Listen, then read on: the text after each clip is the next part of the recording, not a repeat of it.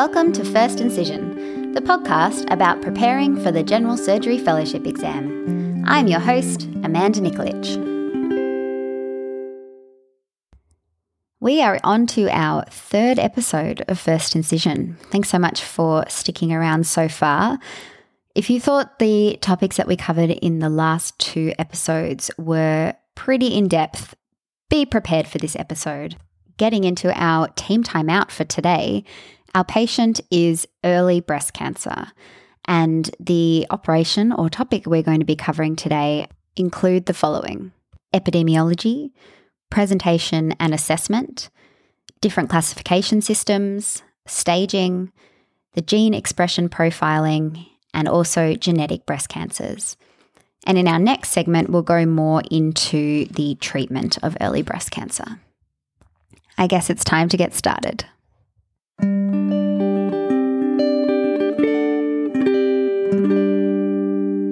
Specifically today, we're going to be focusing on early breast cancer. Early breast cancer is defined as tumours less than 5 centimetres in size, with or without lymph nodes, with no local invasion or metastasis. More specifically, I'm referring to stage 1 or stage 2 breast cancer. So this includes tumours that are less than 2 centimetres with no spread to lymph nodes. These are stage 1. Stage 2A, which are tumours that are less than 2 centimetres and spread to 1 to 3 axillary nodes, or tumours between 2 and 5 centimetres with no spread to lymph nodes. And stage 2B tumours, which includes tumours that are 2 to 5 centimetres with spread to 1 to 3 lymph nodes. Stage 2B tumours can also include tumours that are more than 5 centimetres, but because we're only talking about early cancers, we're talking about cancers that are less than 5 centimetres in size. Early breast cancer may also encompass some stage 3A tumours. So these are tumours that are less than 5 centimetres but have spread to a higher number of lymph nodes, so 4 to 9 lymph nodes. Breast cancer is a very common pathology in the Western world. 1 in 8 women will be diagnosed with breast cancer in their lifetime, and it's more common as you age. So women over 40 are more likely to have breast cancer. In addition, in Australia, there's approximately 150 men that are diagnosed with breast cancer each year. There's a number of risk factors we can talk about. Some of these are modifiable and some of these are non-modifiable. Modifiable risk factors include alcohol use, smoking, radiation exposure. Non-modifiable risk factors include being a female, being older than 50, having a genetic predisposition, so a strong family history or a known genetic abnormality. And then other risk factors include those related to estrogen exposure. So patients who've had early menarche or late menopause, who've never had children or nulliparity, who've had a delayed first pregnancy, so their first pregnancy was when they were older, who are on hormone replacement or who didn't breastfeed are also at increased risk of breast cancer. Most breast cancers are thought to be sporadic. Approximately 95% are not related to a genetic predisposition or hereditary cancer. And the thought is that increased exposure to hormones, especially estrogen, will stimulate breast growth and cell cycle proliferation, which increases the risk those cells have of having DNA damage over time and therefore becoming a cancer. So how do we pick up early breast cancers? So patients can either be symptomatic or asymptomatic. In Australia, there is a breast cancer screening program that's run through Breast Screen Australia. This is a national program that offers free mammograms every 2 years to women aged between 50 and 74. And so you often will see patients referred to clinic with a screen-detected breast cancer. Women less than 40 years old can also get a free mammogram, especially if they're concerned or have a family history, but they're not sent a letter inviting them to present for free screening. They have to seek this out themselves. In terms of symptomatic patients, patients may come complaining of a lump in the breast or the axilla. They may notice skin changes or tethering. There may be nipple discharge, bleeding, or inversion. breast asymmetry, a palpable axillary mass, or constitutional symptoms if they're presenting with a more advanced tumour such as fatigue, anorexia, or weight loss. This is more likely in those more advanced cases. When a patient does present with a lump, the classic teaching is that they should have a triple assessment. And what is a triple assessment? A triple assessment is a combination of, number 1, history and examination, number 2, imaging, and number 3, a biopsy or tissue diagnosis. So let's go into more detail about each of these points. History of these patients should involve, especially if they're symptomatic, what they've noticed over what period of time, where the lump is, how long it's been there for, whether it's changed in size, those sorts of factors related to the lump. In addition, there should be a history of their risk. So some information should be gathered about their hormonal exposure and the number of years. So the history about when they had their menarche and whether they've gone through menopause and what age that occurred, whether or not they've been on the contraceptive pill or on HRT, whether or not they've had any children and whether or not they breastfed those children, and the age that they had those children. There should also be a past history of breast disease, so whether or not they've previously been investigated for any breast lumps, diagnosed with any breast pathology, and specifically those benign breast disease we talked about that increase their risk of having a malignancy. In addition, a family history should be taken to determine whether or not there may be an underlying genetic predisposition, and specifically you should be asking them about first and second degree relatives with breast or ovarian cancer or other tumours that may seem to run in the family.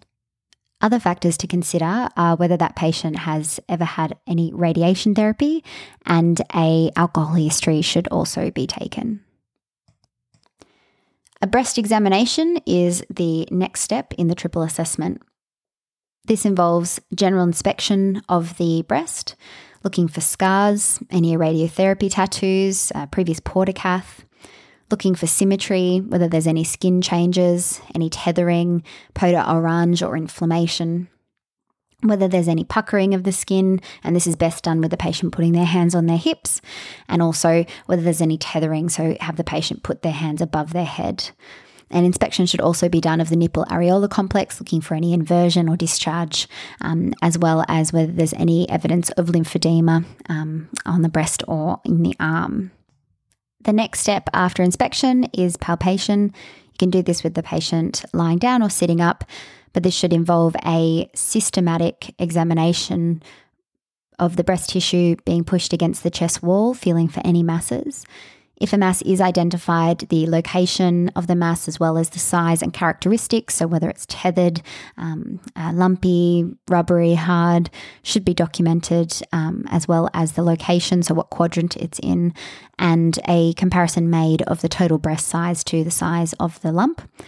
And the axilla should also be examined. I do this with the patient sitting up and taking the weight of their arm in my arm to help relax the muscles in the axilla, and make sure that you're palpating the axilla against the chest wall as well as the lateral nodal groups, to make sure that you're examining the whole axilla. Again, you're feeling for any rubbery or enlarged or tethered nodes. The next step in the triple assessment is imaging. For most women, especially those over 35, you would start with a mammogram and ultrasound.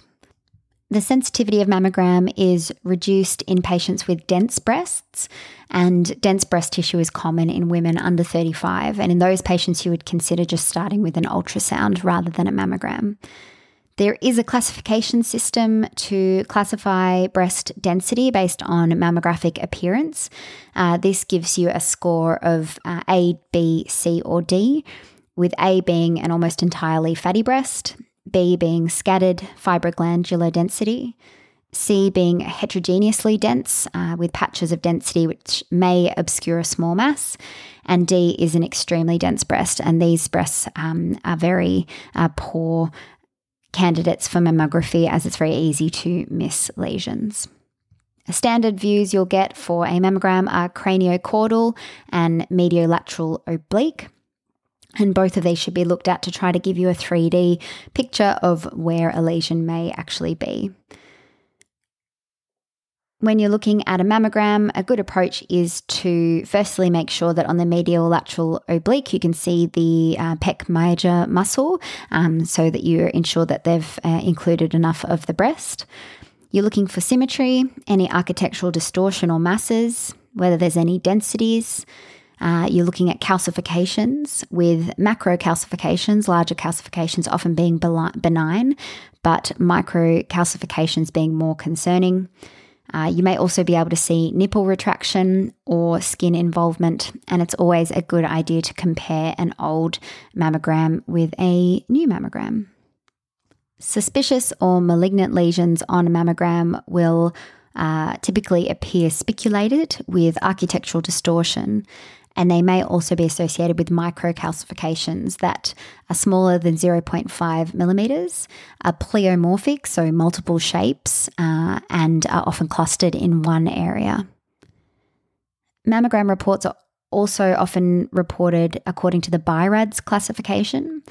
And this is a classification system that gives you a score between 0 and 6 about how suspicious a lesion that's seen on mammogram may be, or how suspicious any lesion on the mammogram may be.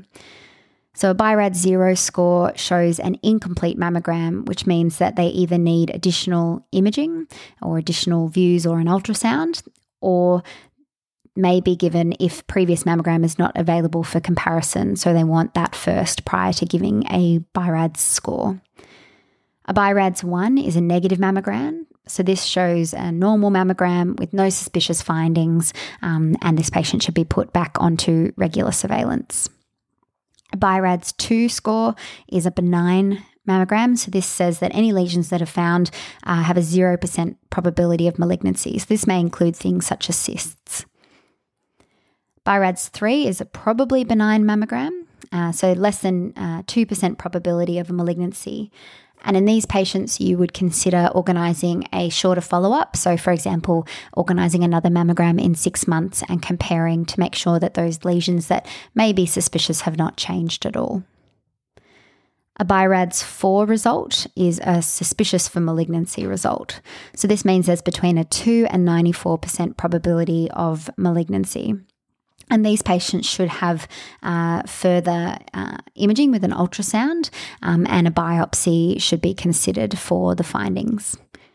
A BI-RADS 5 is highly suggestive of malignancy. So this is where the radiologist is 95% sure that a lesion seen is a malignancy, and this should proceed to a biopsy.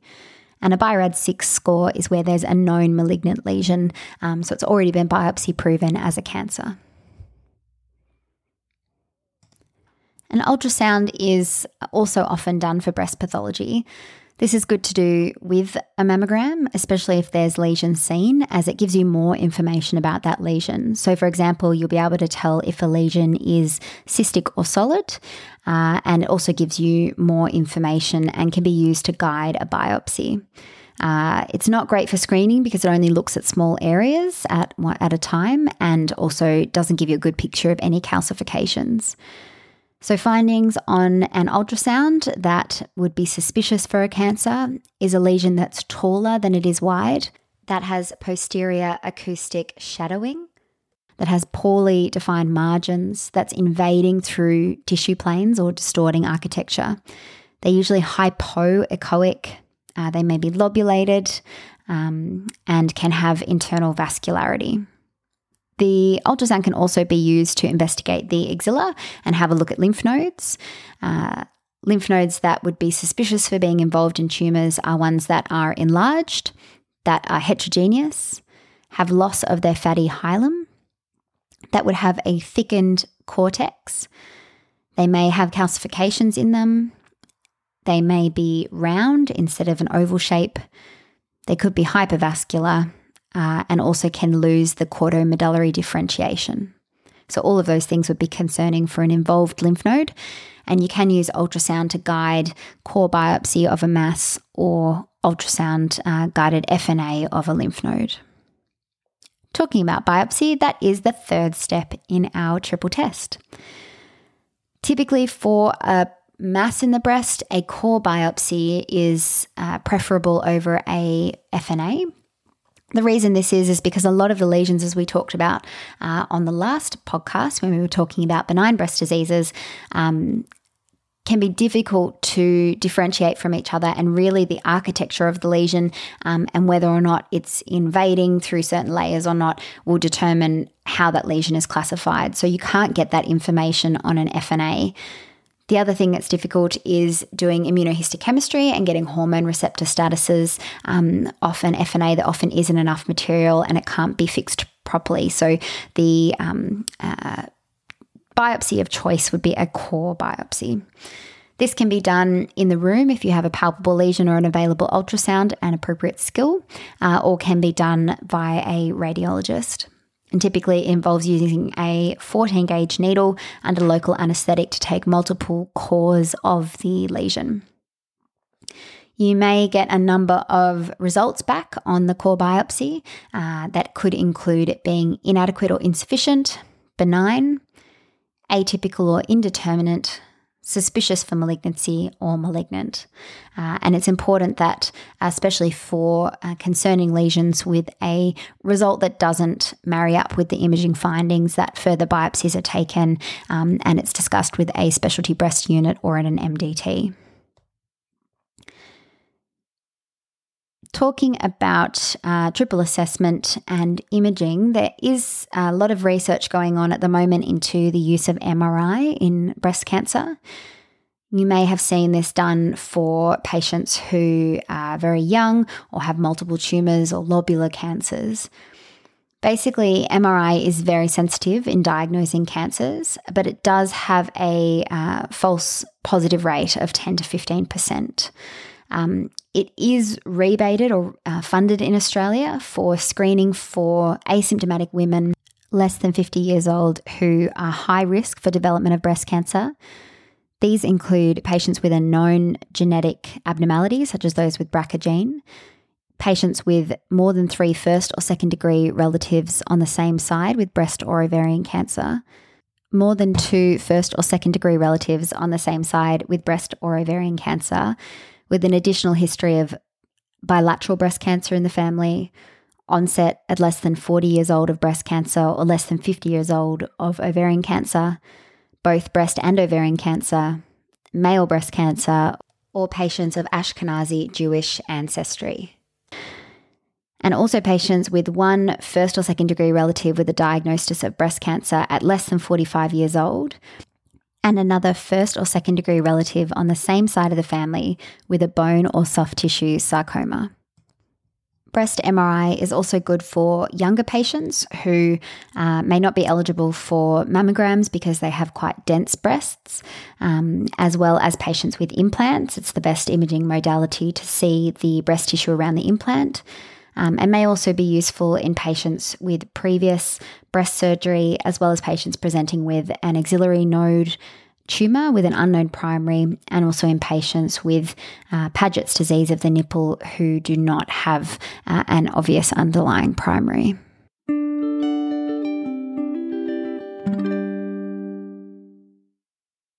Before I move on to our next section, which is classifying breast cancer, I just want to briefly touch on the different molecular markers that we look at and their clinical significance. When I talk about molecular markers, I mean estrogen and progesterone receptors, as well as HER2. So estrogen and progesterone are nuclear hormone receptors, and they are located in the cytosol of target cells. Estrogen receptor is a ligand-dependent transcription factor and is composed of 2 receptors, ER alpha and ER beta. And approximately 70 to 80% of invasive cancers are ER positive. PR is expressed in response to ER activation. 55% of tumours are both ER and PR positive, and of these tumours, about 70% of them will have a good response to endocrine therapy. If patients have ER positivity but PR negativity, then they have a worse prognosis, and it's not really clear why that is. And 50% of ER negative tumours will express PR receptors, and some of these will respond to endocrine treatment. Another molecular marker that we talk a lot about is HER2. HER2 stands for Human Epidermal Growth Factor 2 and can also be called NEU, N-E-U, or CERB2, C-ERB2.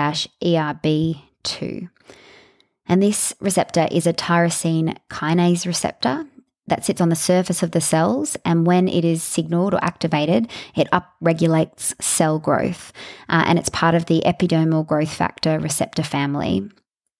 It's encoded by the gene ERB2, and this is a proto-oncogene located on the long arm of chromosome 17. Gosh, proto-oncogenes, this is going back to medical school. So proto-oncogenes are genes that regulate cell proliferation, and damage that is done to the DNA that encodes a gene that's critical to the cell cycle regulation changes a proto-oncogene into an oncogene. And only one mutation is required as these genes work in a dominant manner. So going back to HER2, breast cancer cells can overexpress HER2, and therefore they get increased signals to divide and grow.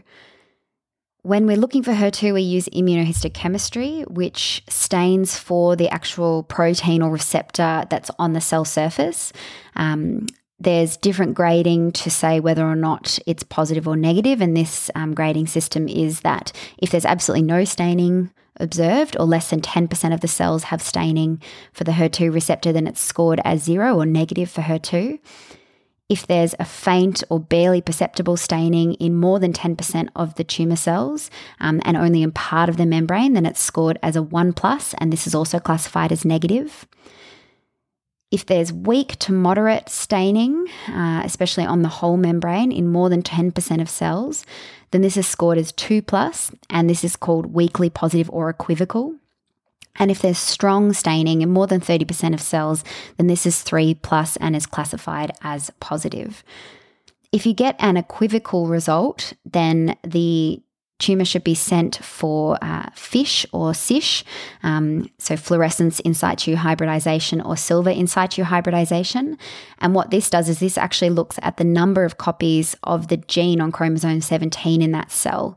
And if there's more than 2 copies, then it's counted as positive. HER2 is clinically significant because overexpression of HER2 is a marker of a poor prognosis and also associated with a poor response to endocrine treatment. But it is a marker of good response to chemotherapy and specifically to anti-HER2 targeted therapies such as Herceptin or trastuzumab, which in Australia we give in combination with chemotherapy. And it is a prognostic marker that's independent of the stage of the tumour, how many lymph nodes are involved, the grade, etc. So an important thing to know when we're talking about breast cancer. There are a number of ways to classify or subtype breast cancers. One of the ways that we do this is by looking at the molecular subtype of breast cancer. This basically groups breast cancer into subtypes based on the genes that they express, and the different subtypes themselves act in different ways. They have different activity, biologic behaviour, and some are more aggressive than others. Although we don't routinely test the genes of the tumour, we do use ER/PR and HER2 receptor status as a surrogate to approximate these subtypes and guide our clinical decision making. The different subtypes include luminal A, luminal B, HER2 enriched, and basal or triple negative. So for luminal A tumours, we're talking about ER/PR positive tumours that are HER2 negative. They will often have a low grade and a low Ki-67 index. These tumours are typically not very aggressive and will have a good prognosis with treatment. They also do not respond well to chemotherapy. Luminal B tumours are slightly higher grade than luminal A. They are also ER/PR positive, but they can be HER2 positive or negative. They often have a higher grade and a higher Ki-67 index than a luminal A tumour and have a slightly worse prognosis. They also may not respond as well to chemotherapy. HER2 enriched tumours are usually ERPR negative and HER2 positive. They have a high grade and a high Ki67 index and are quite aggressive, but do respond to targeted therapies such as trastuzumab, which we'll talk about a little bit later. And triple negative tumours or basal-like tumours are ERPR negative and HER2 negative. They are typically high grade with a high Ki67 index. They have a poor prognosis and respond well to chemotherapy. When we're talking about the grade, so high grade, low grade, there is a classification system which is used for determining this. This is based on the histological appearance of the tumour. And in Australia, we would often use the modified Bloom-Richardson grading system. And this looks at 3 areas, and each of these areas are given a score between 1 and 3. It looks at the tubule formation, so what percentage of the tumour is made of normal appearing tubules. If it's got more than 75% that look pretty normal, you get 1 point. If it's 10 to 75%, you get 2 points. And if it's less than 10% tubule formation, then you get 3 points. It also looks at nuclear pleomorphism. So at the nuclei, are they small, uniform? Do they look pretty similar? Or are they very large, different in size, look quite bizarre, or somewhere in between? So you get 1 point if the nuclei are small, uniform, similar size, without many nucleoli. You get 2 points if the nuclei are enlarged and you get lots of nucleoli, but are mostly the same size. And you get 3 if you have large, bizarre, pleomorphic, with lots of prominent nucleoli. And the last thing that we look at is mitotic figures. So how many mitotic figures can be found in 10 high-powered fields? You get 1 point if there's rare mitoses, so 0 to 9. You get 2 points if there's frequent mitoses, 10 to 19. And you get 3 points if there's lots and lots of mitoses, more than 20. And so if you get a score of 3 to 5, then this is sort of a low-grade, well-differentiated grade 1 tumour. If the score is 6 to 7, then it's a grade 2. And if the score is 8 to 9, then this is a poorly differentiated grade 3 tumour. Unfortunately, there is another way that we can classify breast cancers, and this is by their histological subtype, which is essentially the way that the tumour looks under the microscope. This is important to know because certain histological subtypes behave differently, and therefore the histological subtype will have prognostic information and prognostic value for that patient. The most common histological subtype is invasive breast cancer of no special type, and this used to be called invasive ductal carcinoma, but the nomenclature is changing. This is the most common, with about 70 to 80% of breast cancers being an invasive breast cancer of no special type. And under the microscope will look pretty heterogeneous with diffuse sheets, nests, cords, or single cells with a variable amount of ductal differentiation.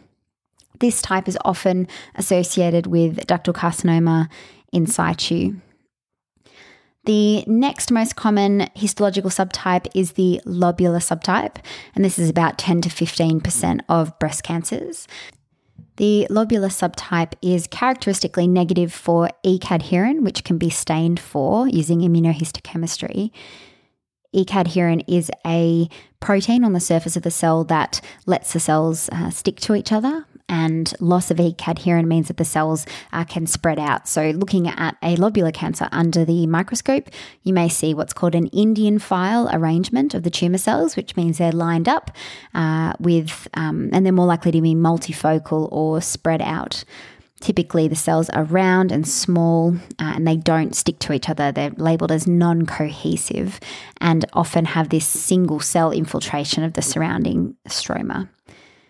These tumours are more likely to be hormone responsive and distinctly have a metastatic pattern that includes spread to the ovaries, gastrointestinal system, and peritoneum, compared to invasive ductal carcinoma, which is more likely to metastasize to the liver and lung. Lobular carcinoma can also be subclassified into a number of types that include classic, pleomorphic, histiocytoid, signet ring, or tubulolobular. The rest of the histological subtypes of breast cancer are much less common. They account for about 10% of breast cancers. Some important ones to know include the medullary breast cancer. This is common in younger patients and patients with BRCA1 mutations, and it does have a better prognosis than ductal carcinoma. Classically, on microscopy, you'll see sheets of tumour cells with scant stroma, a stromal lymphoid infiltration, and a pushing border. And it's often a well-defined tuber mass, so it can be mistaken for solid tumours such as fibroadenomas. A mucinous subtype can also be called a colloid carcinoma. This is very rare but is actually associated with a very good prognosis. It's common in the 7th decade of life, and under the microscope you'll see a lot of mucin production, which is the hallmark of this tumour. Another subtype is the tubular subtype. And this is also very rare, but again is associated with a really good prognosis. Under the microscope, you may see a single layer of epithelial cells, low-grade nuclei, and atypical cytoplasmic snoutings, which are arranged in tubules and glands. This has a very low incidence of lymph node involvement as well. There are further subtypes, but these are super rare. These include papillary, so invasive papillary carcinoma is one of these types. There's also an invasive micropapillary carcinoma, and this is much more aggressive than invasive papillary carcinoma. It has a high rate of lymph node metastases and a much worse outcome and survival than invasive ductal carcinoma. And this also compares to an invasive papillary carcinoma, which has a better prognosis than invasive ductal carcinoma. It's very rare and is usually centrally located. As you can imagine, it's thought to be associated with papillomas and atypical papillomas and is often ER/PR positive. Apocrine is another histological subtype. This is very rare and has prominent apocrine differentiation. This is often high grade with poor prognosis. You can get neuroendocrine tumours in the breast. These are also very rare. Like all neuroendocrine tumours, a neuroendocrine tumour itself is a much better prognosis than a neuroendocrine carcinoma. So it's classified as per neuroendocrine tumours elsewhere in the body and will have positive staining for synaptophysin and chromogranin A markers. Another histological subtype is the adenoid cystic. This is a low-grade, good prognosis tumour. And can be seen as similar to a salivary tumour on microscopy. It can be found in a wide range of ages of patients, so between 25 and 80 years old, but it's most common post-menopause. Metaplastic breast cancer also is worth a mention. This is a super rare, less than 1% of breast cancers, but is a very aggressive breast cancer. And it includes a number of subtypes, so spindle cell carcinoma, carcinosarcoma, squamous cell carcinoma of ductal origin, adenosquamous carcinoma, and carcinoma with pseudosarcomatous metaplasia. They are often very large, grow rapidly, commonly node negative as they spread more like a sarcoma via hematogenous spread. There are others with the WHO classification recognising at least 17 distinct histological special types, but those are the ones that I have chosen to talk about today, but feel free to do some reading.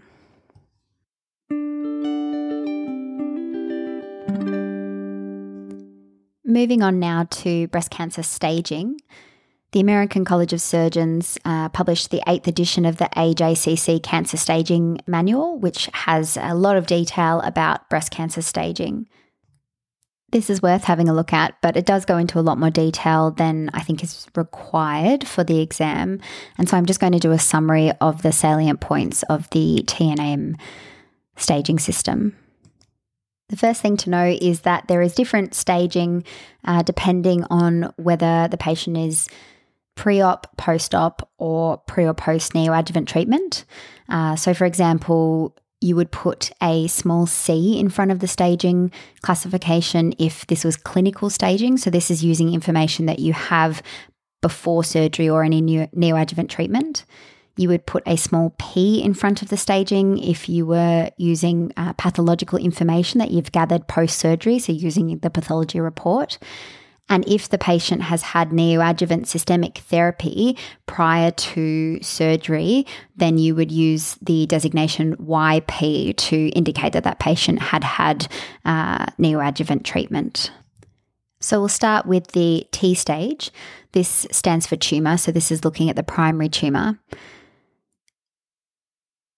The first T stage you may come across is TIS, which means tumour in situ, and this can be either DCIS, ductal carcinoma in situ, or Paget's disease of the nipple, which is not associated with any underlying cancer, or DCIS. If this was, then it should be referred to according to the underlying tumour.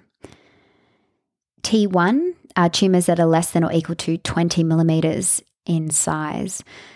This can be split into T1MI, which is a less than 1 millimetre in size tumour, T1A, which are tumours that are 1 to 5 millimetres in size, T1B, which are tumours that are 5 to 10 millimetres in size, or T1C, which are tumours that are 10 to 20 millimetres in size.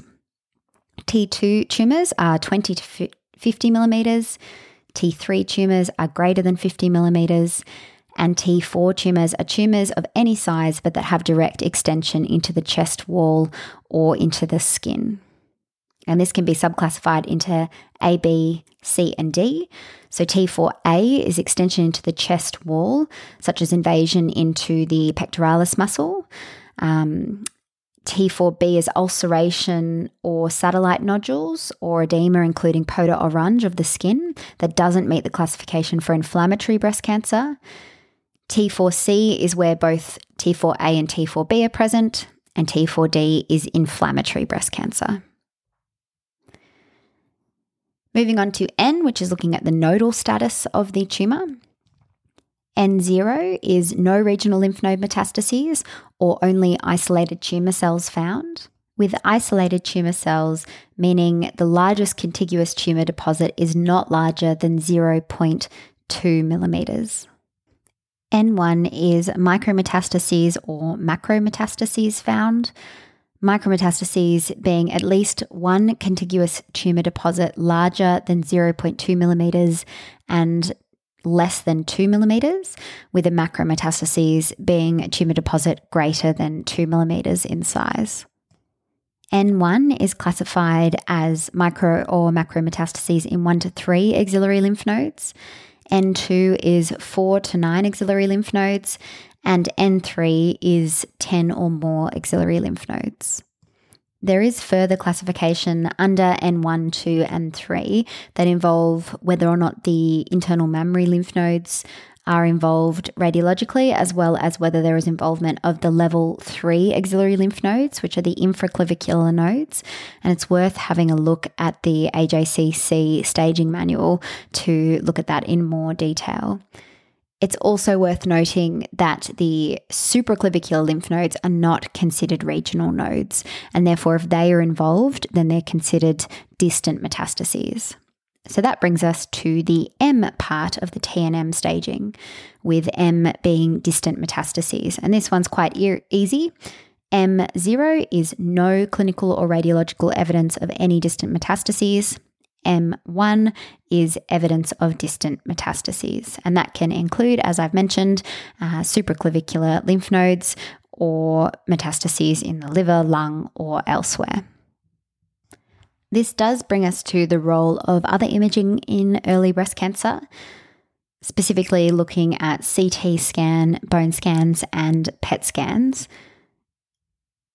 This comes into staging of breast cancer, and really patients with early breast cancer should be considered for staging if they have any evidence of local invasion or involved axillary lymph nodes. In these patients, it's worth doing a CT chest abdo-pelvis, and this is quite good for picking up metastases in the lung, liver, and potentially pleura or peritoneum. A bone scan is used to evaluate the skeleton for bony mets. And again, this is good for patients with a high risk of systemic spread at diagnosis or those with bony pain. If a bone scan is not available or you have access to a SPECT CT with 3D imaging, this can also be used. In Australia, PET scans are now funded for staging of locally advanced breast cancer, so stage 3. This doesn't necessarily come in under early breast cancer, and can also be funded for evaluation of suspected metastatic or locally or regionally recurrent breast cancer. But this is relatively new, so we'll be seen being used a lot more, I think, in the future. Talking about things that may be used a lot more in the future, there is also gene expression profiling tests. These may also be called prognostic tools or molecular risk tools. These are relatively newly developed and being used in the assessment and management of breast cancer, and are basically genetic assays looking at the gene expression of the tumour to determine a risk of recurrence of breast cancer. So they actually get a slide of the tumour itself and run these tests on that tissue. The clinical use of this is developing.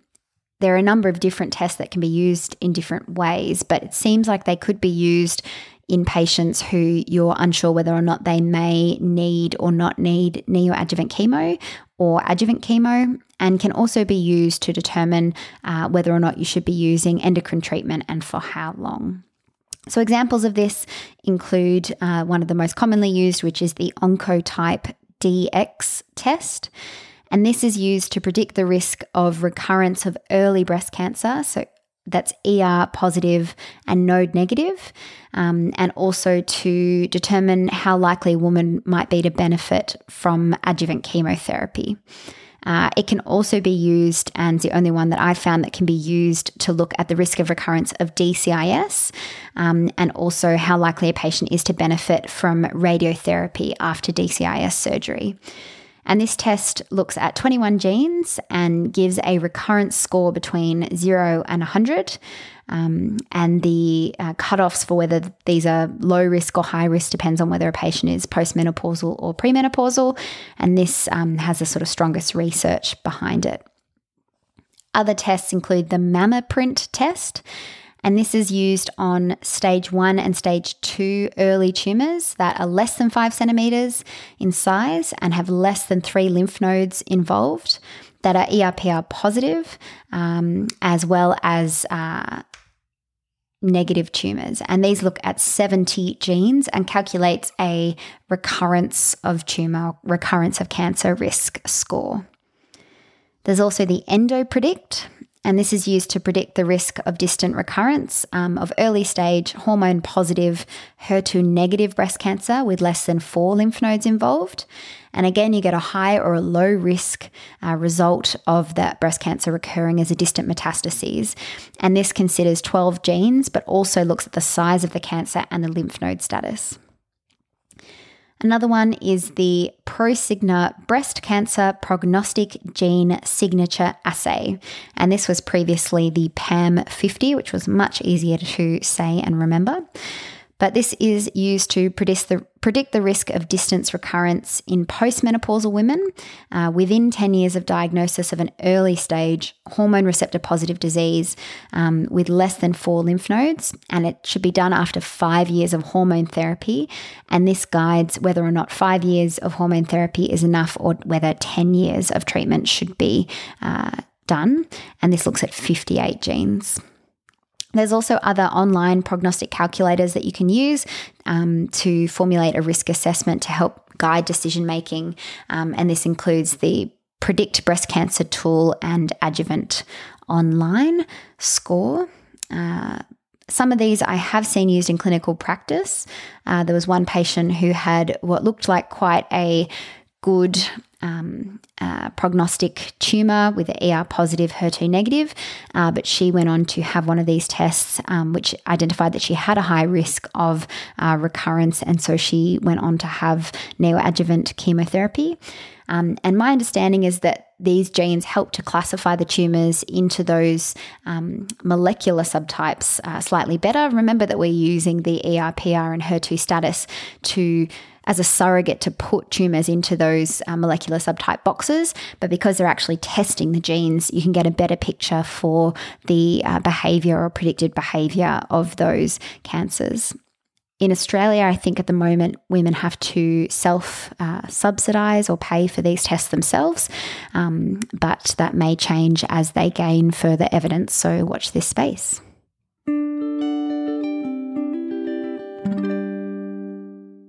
The last topic I'm going to be talking about today for early breast cancer, because we have covered a lot, is the genetic breast cancers. So approximately 5 to 10% of breast cancers are thought to have some sort of genetic or hereditary component. When you're taking a history from a patient who's concerned that they have a family history or may have a predisposition for breast cancer, the following are factors that would increase their risk or associated with a high risk of having an underlying genetic abnormality. This includes a blood relative who has had breast cancer diagnosed at less than 50 years of age, breast and ovarian cancer on the same side of the family or in the same person, a relative with a triple negative breast cancer, other cancers that run in the family, including prostate, melanoma, pancreatic, gastric, uterine, thyroid, colonic, and or sarcomas, women in the family having had cancer in both breasts, patients with an Ashkenazi Jewish heritage, a patient who's had a man in their family who've had breast cancer, or obviously patients in families that have a known abnormal gene. A useful online tool to use is the FRA-BOC, Familial Risk Assessment Breast and Ovarian Cancer online tool that can be used by doctors to provide an estimation of the risks of developing breast or ovarian cancer. Using a tool like this can be useful for giving the patient information about their risk and also can guide which patients should be referred to a familial genetic counsellor for genetic testing. So there are a number of well-known mutations that are associated with an increased risk of breast cancer. Most of these mutations are inherited in an autosomal dominant pattern, which is easy because you only have to remember that for them all.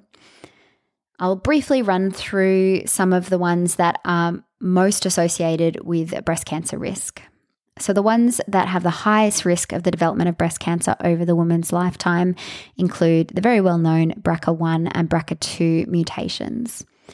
So the BRCA or BRCA genes are genes that help to repair cell damage, and they keep breast, ovarian and other cells growing normally. So they are responsible for DNA repair and cell cycle checkpoint responses, and they're known as tumor suppressor genes. BRCA gene 1 is located on chromosome 17, and BRCA 2 is located on chromosome 13. And having a mutation of one of these genes mean that they don't work normally. So if they're a tumor suppressor gene and they're not working normally, they're not going to help suppress the development of tumours. And most tumours in these patients will have lost a second functional allele. So they carry the mutation, but then they get a second hit that knocks out the other gene to then develop a breast cancer. The risk of breast cancer development in the lifetime of the patient is approximately 85% for patients with a BRCA1 mutation and 55% for a BRCA2 mutation. And patients with BRCA mutations are most likely, or about 80% of the breast cancers that develop will be triple negative breast cancers. And these patients also have risks of the development of other cancers, including ovarian, colonic, pancreatic, prostate in men, and melanomas. Another gene that is associated with a high risk of breast cancer is the PALB2 gene. And this gene encodes a protein that actually works with the BRCA2 protein to repair damaged DNA. So therefore, the BRCA gene can't work properly. And patients with a mutation in the PALB2 gene have a 58% risk of developing breast cancer by the age of 70 years old. Another gene that's associated with an increased risk of breast cancer is the PTEN gene, or the PTEN gene. And this is another tumor suppressor that helps to regulate cell growth, apoptosis, angiogenesis, adhesion, and cell movement. And the abnormal inheritance of this gene leads to something called Cowden syndrome. And the other name for this is multiple hamartoma syndrome. It's autosomal dominant inheritance, as all of them are, and is located on chromosome 10.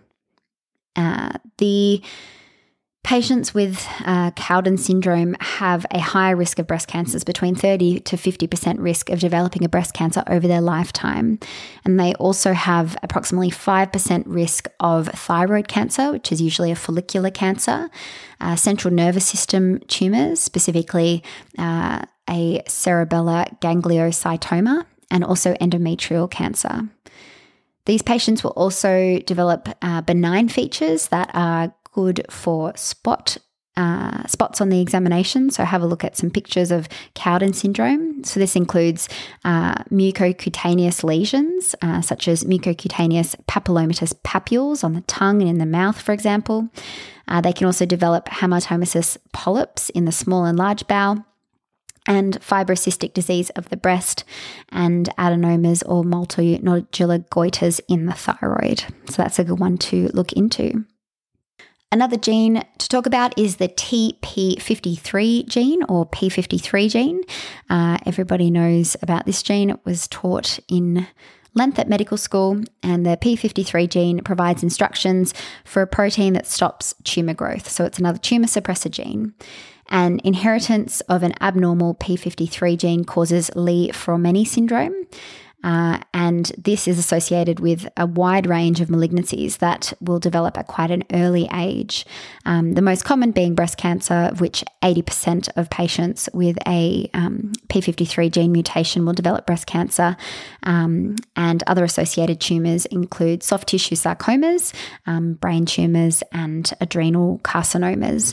And that's why we often ask about sarcomas when we're talking about family history.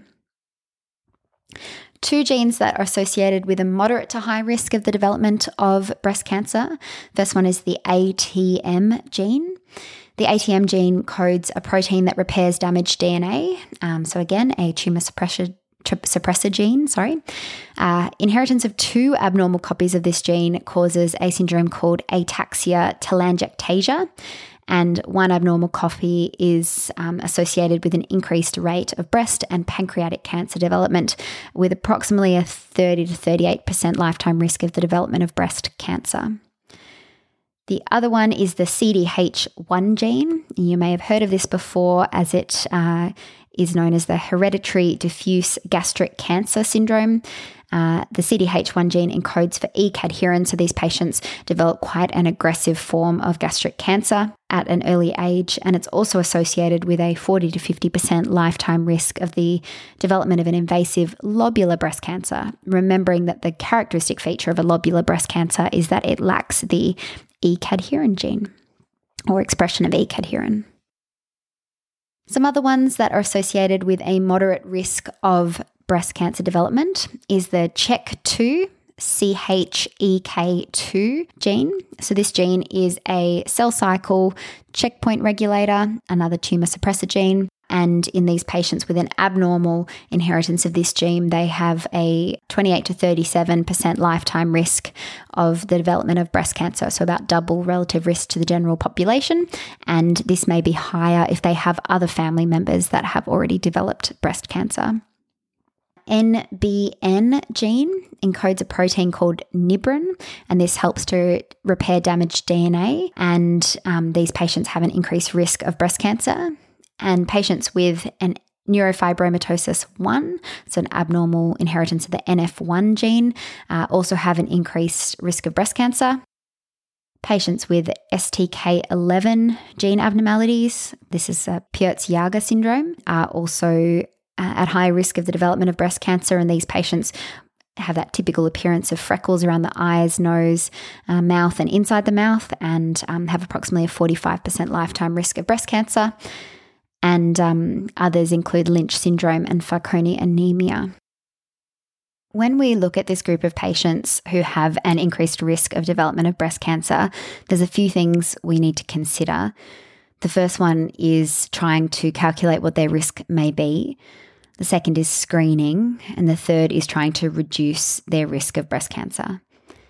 So the first thing to think about is what is their actual risk of developing cancer over their lifetime. And this is important when you're talking to a patient so that they can have this information to be able to make a decision about what they want to do in terms of risk reduction. There are a number of tools that can be used to try to calculate someone's risk. In Australia, we use the Familial Risk Assessment Breast and Ovarian Cancer Screening Tool, which can be found on the canceraustralia.gov.au website. And this can be used to assess the risk a woman has of developing breast cancer, as well as can be a guide to when to refer for genetic counselling. There's a number of other risk prediction tools online. I came across the Gale model quite a lot, and there's others that include the Klaus model and the Boadicea, Boadicea, which are calculation tools you can use online to put in certain factors that will give you a number or a percentage risk of that patient developing cancer over the next 5 years or over their lifetime, depending on the tool. Screening is something else that should be thought about. It's a little bit confusing looking through the literature about what age to start screening, who should have earlier screening and who should have screening with MRI. In Australia, I couldn't really find a clear guideline or a clear program for screening. There are some in other countries, especially I came across the NHS high-risk screening program. But basically, patients who have a known mutation and patients who, using one of those previous risk scores I talked about, have a more than 20 to 30% lifetime risk of developing cancer should be screened. They should be screened probably at an earlier age, and that should be tailored according to the type of mutation they have and also the age of relatives that they have that have developed breast cancer. So if those relatives were very young, you may start screening younger than you would in somebody whose relatives were older. And most of the screening programs for these high-risk patients would include an MRI scan as well as mammogram once the patient is over 35 or 40. And in Australia, MRI is subsidised for high-risk patients, so that's something to be aware of. When we're talking about BRCA carriers, probably these patients should be screened earlier from the age of about 25 to 30 with an MRI and adding in mammogram once they get older than 35 or 40. And in patients with TP53 genetic abnormalities, they should probably be starting earlier, probably from 20 years old. And other high-risk groups could be screened from 30 years onwards. In regards to risk reduction interventions, there are both surgical and non-surgical interventions we can consider. Non-surgical include surveillance, which we just talked about, but also include chemo prevention. So this is using medications such as tamoxifen to reduce the risk of that patient developing a cancer. Again, it was very difficult to find a clear guideline about when we should be using these drugs or whether we should be using them at all. It's especially controversial because there doesn't appear to be any trials showing a survival advantage, although the trials do show that there is a reduced risk of the development of breast cancer. And obviously these drugs themselves have side effects. So, for example, SERMs and aromatase inhibitors will reduce the risk mostly of hormone receptor positive tumours. If patients are premenopausal, then you would suggest tamoxifen, and if they're postmenopausal, you would suggest an aromatase inhibitor. They shouldn't be started before women have completed their childbearing. And side effects of tamoxifen, for example, include thromboembolism, hot flushes, and increased risk of endometrial cancer. And aromatase inhibitors such as anastrozole have side effects of joint pain, hot flushes, and osteoporosis or loss of bone density. The other thing that can be done is to stop the ovarian synthesis of estrogen, either with a surgical oophorectomy or with the use of GnRH agonists, although these are not routinely used at this moment in risk reduction. An oophorectomy or salpingo oophorectomy may be a good option in a patient who has a BRCA gene who's also at higher risk of a development of ovarian cancer, as this will decrease her risk of breast cancer due to the reduced production of estrogen, as well as reduce her risk of the development of an ovarian cancer. If it was going to be considered, it should be after the completion of childbearing, obviously, and has its own side effects. So these include early menopause and the symptoms and issues that come along with that, and requires close monitoring with DEXA scans to make sure the patient doesn't become osteoporotic. When we are talking about risk-reducing surgery, we do need to touch on bilateral mastectomy. This should be a discussion with the patient about their level of risk and should include a multidisciplinary team that involves consideration of the patient and their risk and what the patient themselves want, because this is an irreversible decision. An MRI should be performed within 3 months of surgery to make sure there isn't any already existing underlying malignancy, as these are often found in mastectomy specimens for this reason. It's also important to remember that bilateral mastectomy doesn't completely reduce the patient's risk of developing breast cancer, because every mastectomy will leave some breast tissue, but it does reduce it to quite a large degree. And there are a number of surgical options, which include skin sparing or nipple and skin sparing mastectomy. And obviously there are various reconstructive options, including immediate and delayed, and these may be either tissue or implant-based reconstructions.